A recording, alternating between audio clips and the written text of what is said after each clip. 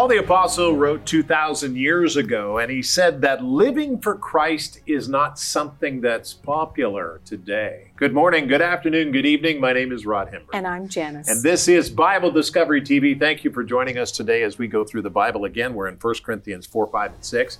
This is an interesting topic. We'll be dealing with 1 Corinthians 4 in about 5 minutes, but right now, Ryan is here. Ryan, what's going on? Well, today, Paul declares Christ as the fulfillment of the Passover festival. My segment today will show how Jesus also fulfilled 3 of the other Israelite festivals during his first coming. Very good. Look forward to that, Janice. Today, the power of God is my segment. All right, very good. We have a special guest on today as well. Ray Craddock is here, a very good friend, and we're going to talk to Ray. Ray, you're going to be talking. Great to be here with you guys. All right, so there you go. Take out your Bible guide. Let's turn to today's passage as we focus on this, because this is important to hear what Paul says about what this means to live for Christ.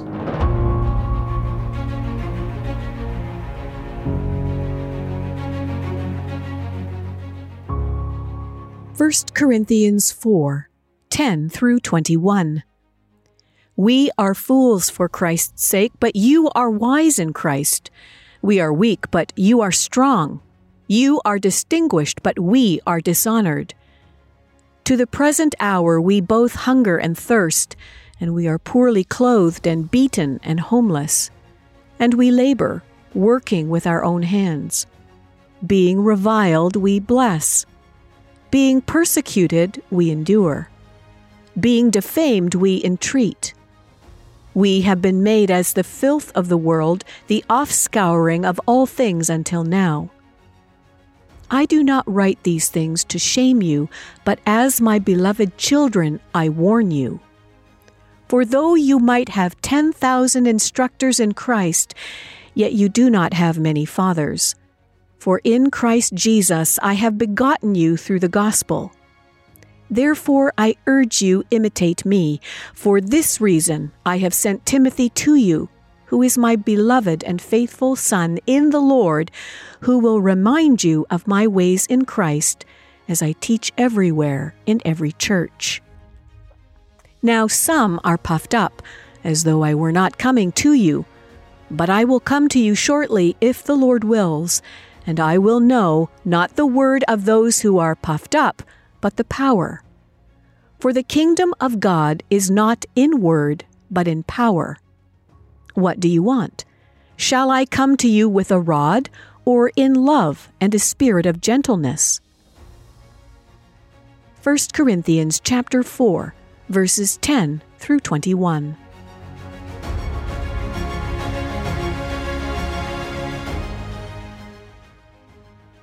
1 Corinthians chapter 4, chapter 5, and chapter 6 is what we read today. You know, too often we think that we have the answers to our problems when we really don't. No one has the answer to the problem of sin, S-I-N, in this world, except Jesus Christ. Now, Paul speaks with the church at the city of Corinth, and he confronts them about their arrogance. His words are hard, and they're direct. But this is difficult, yet it is essential as a passage of Scripture that brings awareness and a warning. We should not think more highly of ourselves or favor one person over another. When we come to Jesus Christ, we surrender our lives to humility, not to arrogance. As Christians, we should boast only in the Lord Jesus. We need to continue to keep ourselves under the clear discipline of the Holy Spirit. And that's very important, under the clear discipline of the Holy Spirit. As we begin the study today, take out your Bible guide and turn to the passage that we are looking at, discipline of the Lord. 1 Corinthians chapter 4, beginning with verse 10. And let me just say thank you so much for supporting us. We are very much grateful, and we don't tell you how much, but we tell you to pray about it, and God will direct you on whether to support or not. And we pray that everybody who's called to support the program would do so. And so, Father, we pray that people would hear you today in Jesus' name. Now, when you turn your passage there, turn it to that in the Bible guide. If you don't have one, call us, write to us, or go to Bible Discovery TV. Let's pray. And Father, we ask you to help us hear you. We ask for the discipline of the Lord in our minds, which is kind of hard for us because we're used to doing things ourselves, Lord. But help us to go forward in your understanding. Help us to do this, Lord, with the guidance of your Holy Spirit. Thank you, Father, in Jesus' name. And we all said together, amen, or make it so. Okay, very important. Now let's go to 1 Corinthians chapter 4, verse 10. This is really interesting. It says, we are fools for Christ's sake, but you are wise in Christ. We are weak, Paul says, but you are strong. You are distinguished, but we are dishonored. To the present hour, we both hunger and thirst, and we are poorly clothed, and we are beaten and homeless, and we labor working with our own hands. Being reviled, we bless. Being persecuted, we endure. Being defamed, we entreat. We have been made as the fifth of the world, or the filth of the world, I should say, and the offscouring of all things until now. Now, this is fascinating. Paul tells the church that living for Christ, which he is doing, is not seen as a respected position in the world. We need to remember that Christ was made a spectacle and was crucified for our sake. And if you're a Christian, do you know what that means? You're a follower of Jesus Christ.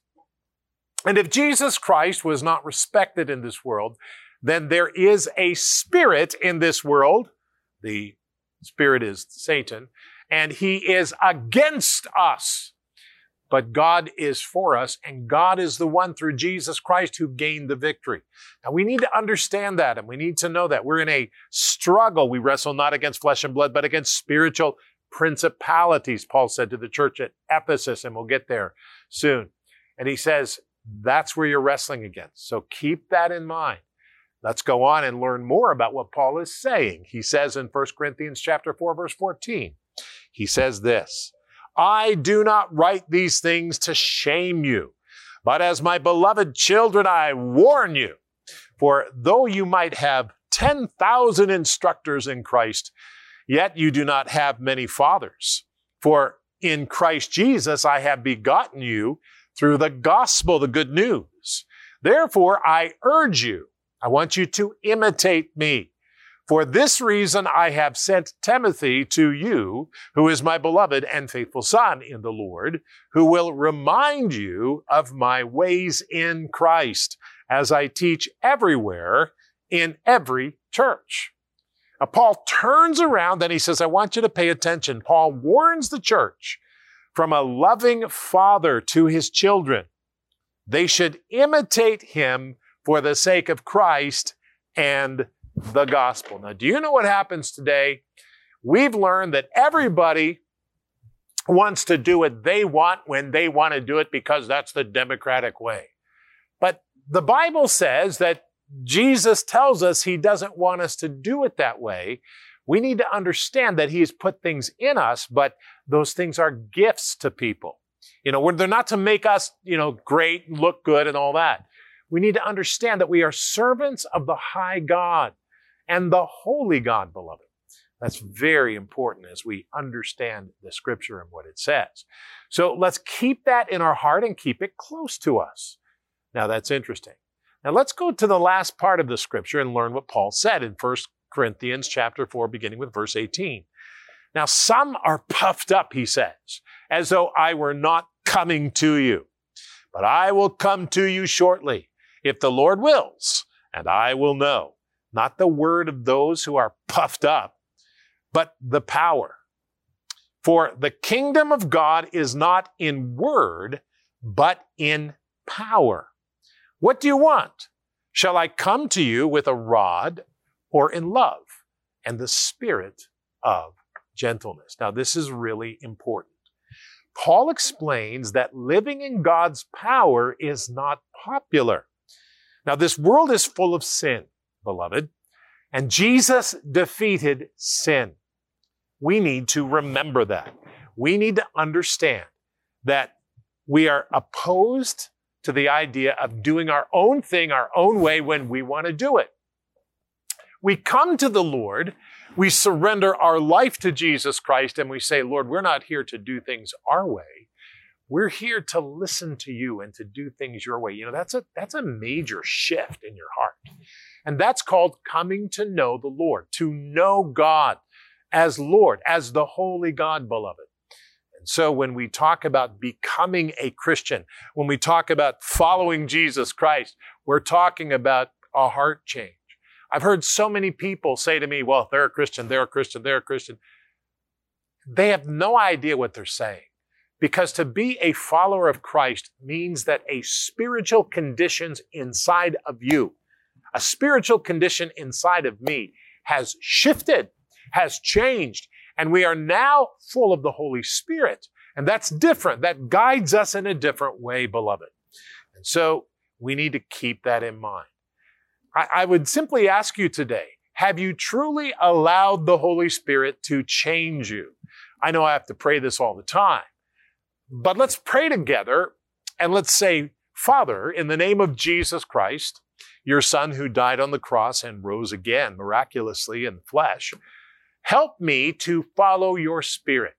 Change my heart so that I can do the things that you have called me to do and that you ask me to do.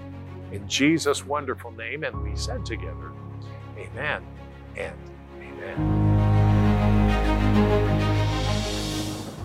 Hi, Rod Hembree. We go through the Bible in 1 year. It's exciting. It's great. And you can join us by searching Bible Discovery TV on your phone.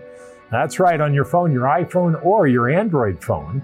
And when you do so, you'll find the app. You can download the app and watch it anytime you want. Never miss a program right here on Bible Discovery TV. We'll see you there.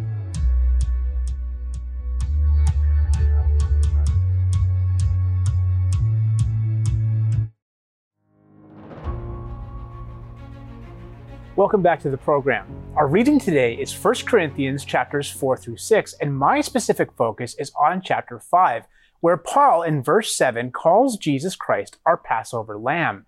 In other words, Paul is saying that Jesus was the ultimate fulfillment of the Passover festival. As a matter of fact, Jesus is the fulfillment of all the Jewish festivals and the fulfillment of the entire Old Testament. The Jewish festivals which God laid out in Leviticus 23 were all just shadows of the real substance that was to come, and that substance is Jesus Christ. Today we explore the first 4 feasts and how they were fulfilled in Jesus Christ. Check it out.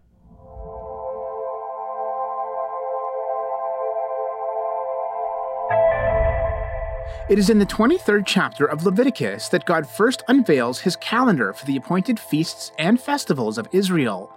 And it is through these holy convocations that God discloses his outline for the future. Even though not obvious at the time, the feasts were nevertheless precisely spaced and dated because they represented God's timetable of events by which he is moving through history. Therefore, it is not insignificant that Leviticus 23 presents 7 feasts in total, 4 in the spring and 3 in the fall. The first of these feasts, Passover, commemorates the time God spared the children of Israel during their final hours in Egypt, when the angel of death passed over those houses which had lamb's blood painted around their doors. As the Apostle Paul explains in 1 Corinthians 5:7, Passover typifies or prefigures the sacrifice of Jesus Christ, our ultimate Passover lamb, who was, of course, also crucified on a Passover. The second spring feast, unleavened bread, occurs the day following Passover, and it too commemorates Israel's sojourn in Egypt, when God commanded his people to remove all leaven from their houses. Just as yeast causes bread to rise, so sin causes our hearts to swell with pride. In conjunction with Passover, the Feast of Unleavened Bread looks to the cross of Christ, where sin was put away. The third feast, the Feast of First Fruits, is observed every year before the spring harvest, on the day after the Sabbath. At this festival, the Israelites are required to offer the Lord the first and best of their harvests.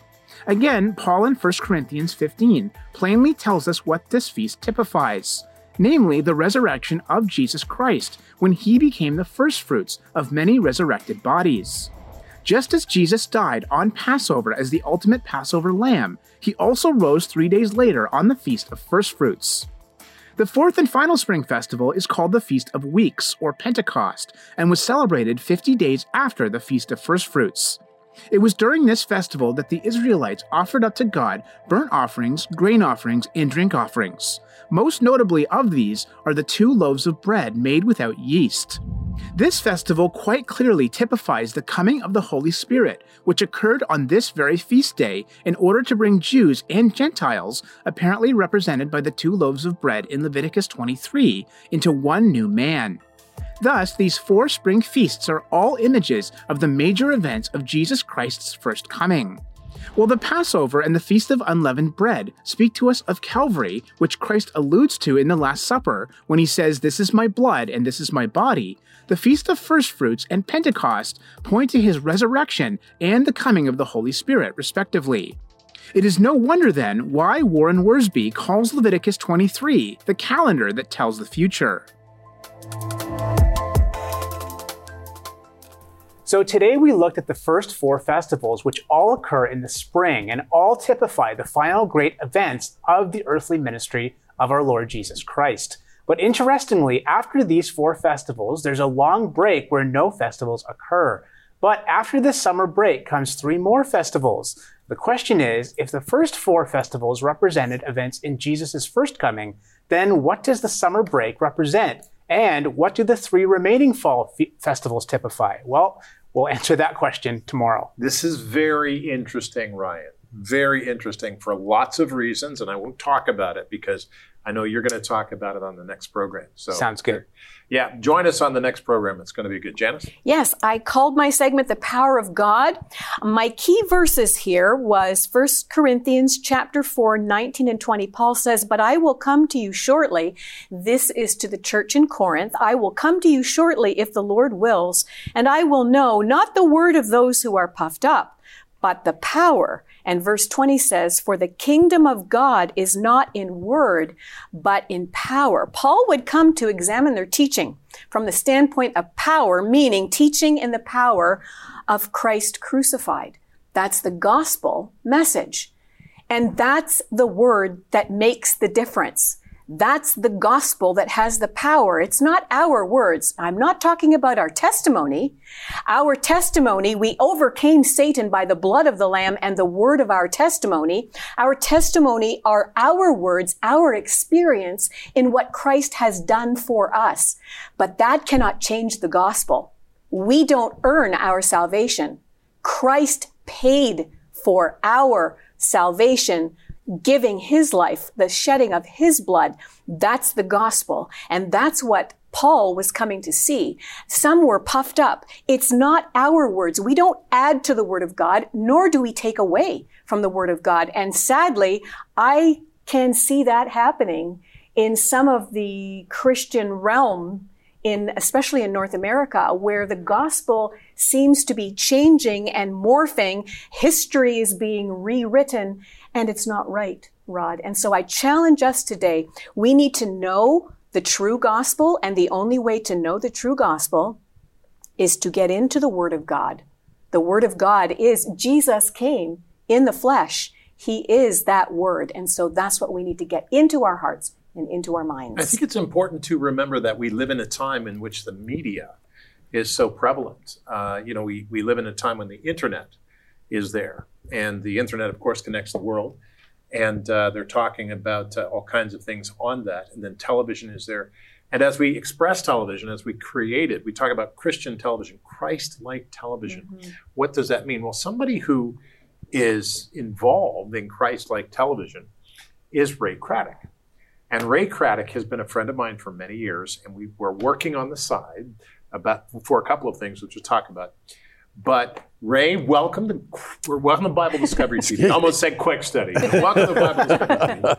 Well, I watch it, and it's great to be here. My question is just to ask you, first of all, I'm just going to go right to the beginning. Where were you born?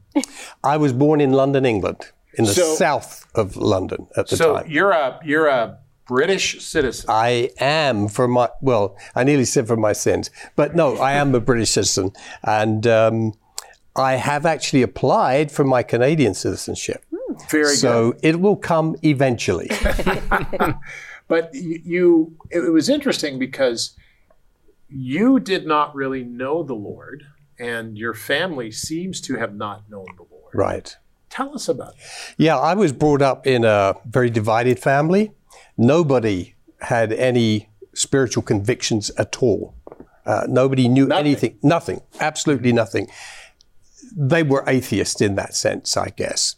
And so I was brought up in a situation where there was a lot of arguing, a lot of fighting. My mum and dad split when I was about 4. We moved to live with my grandparents. But strangely enough, God does some amazing things. That move later in later years actually led me to the person who led me to the Lord. Had that division not happened, and it was very sad, and there were a lot of pain and a lot of suffering, but had that not happened, I may not have met the person that led me to the Lord. Okay, so you grew up, your family's kind of split up and all that. You moved to this new location. You see now that God was going after you. So what happened? How old were you, and what took place? Well, I was 16 at the time, and we were very wayward teenagers. When I say getting into trouble, we were never caught. So we didn't get into trouble in that sense. But we were wayward teenagers. We actually carried weapons with us in those days. It was really quite bad. And one day when we had nothing to do, which was highly unusual, we sat and watched TV in my friend's house, and his sister, who was about 5 years older than him, came in and said, I need to speak to you too. And she was really direct. This is your friend's sister? My friend's sister, Mavis, her name. She's with the Lord now. She turned the television off and sat down and began to tell us about the gospel of Jesus Christ, focusing on the second coming, which scared the life out of me in those days. 16 years old. So you were told about the fact that Jesus Christ is coming back. Yes. And why did that scare you? Somehow it seemed real. And I think what I walked away with, and she did this for 5 nights. Right? One night after another. Night after night. You should have not gone back. I know. You did. I did. It was so interesting. And this was till like 2 and 3 in the morning. But when she first spoke, the very first time, something resonated in me that there has to be some reality in this. I didn't believe in evolution. So where did we come from? How did it all start? And it was that really kind of captured me. And then as I'm walking home at night, I'm thinking, or early hours of the morning, maybe he's coming tonight. Maybe it could happen. It felt that real back then. This obvious presence of God was there. Yes. And you're starting to realize I need to get right. Absolutely. Now let's talk about that, because this is over several days. So at the end of her conversations, what did she say to you? At the end of that 5 days, she said, it was a Friday. This is October 1963. She said, will you come to church with me on Sunday? Without hesitation, I said yes. And my friend said yes. So we went to a Pentecostal church, in fact, in South London, Elim Pentecostal Church. Packed solid. We sat with the young people. I was young in those days. We sat with the young people in the balcony, and the pastor preached. I don't know what he preached. I can't remember that. But at the end, he said, if anybody wants to give their life to Christ, put your hand up. Let me know and we'll pray for you. I spoke to God. I said to him, this is your chance. This is me talking to God. This is your chance. If you're real, make yourself real to me now. And I uncontrollably shook from head to foot. And I know now, of course, that's the power of the Holy Spirit that comes upon you. And then he said, come to the front. And so I went to the front. We were counseled, and it's been that way ever since. So when you came to know the Lord, that long walk from the youth section down the aisleway to the altar, And you were led to the Lord by somebody there. And Yeah. do you remember who the pastor was? Yes, I do. His name was Tom Walker, who is also gone to be with the Lord, who in years to come, when I went to Bible college, was one of our lecturers. No kidding. Yeah. That is absolutely amazing. Now on the next program, we're going to pick it up there because you come from a home, and because we have to find out what your mom thought about all this. Oh, yes. And because there's some other things that took place where the Lord apparently healed you Yes. in your leg and all Yes. that other stuff. We'll talk about that on the next program. But this is important because you were involved with helping a lot of media get going. We'll Right. talk about that. God Channel, you helped them. You helped some other. We've got to be careful what we say, but you helped some other channels get on Yes. the air and all of that. And you are involved with Axe Television with Yes. us, and it's a Canadian organization. We're very excited about that. We'll talk about that a little bit. But I need you to call people and let them know over the next 5 days or 6 days that we're going to be talking to Ray Craddock, and he's somebody from London who's applied for Canadian citizenship. I vote for yes.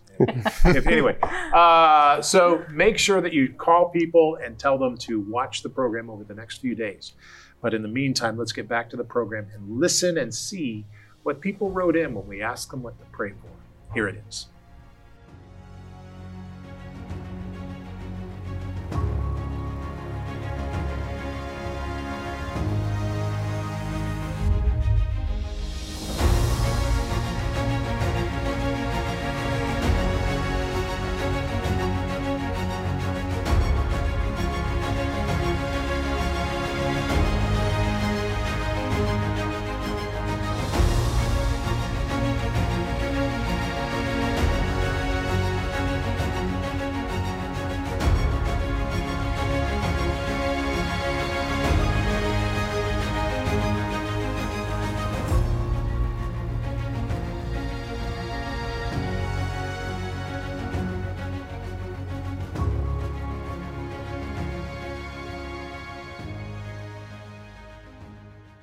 As we talked about the discipline of the Lord today, we disciplined ourselves to pray or to talk to God about the people. That's what we've been doing. Remember that we have a prayer meeting on Monday, Wednesday, and Friday at 3:30, and I invite you to join us. It is a great time. We can pray for you. That's 3:30 Eastern Standard Time. But today, let's pray and let's say this: Lord, help me to hear your Holy Spirit. Help me to hear your Holy Spirit and teach me to serve those who need you. In Jesus' name, amen.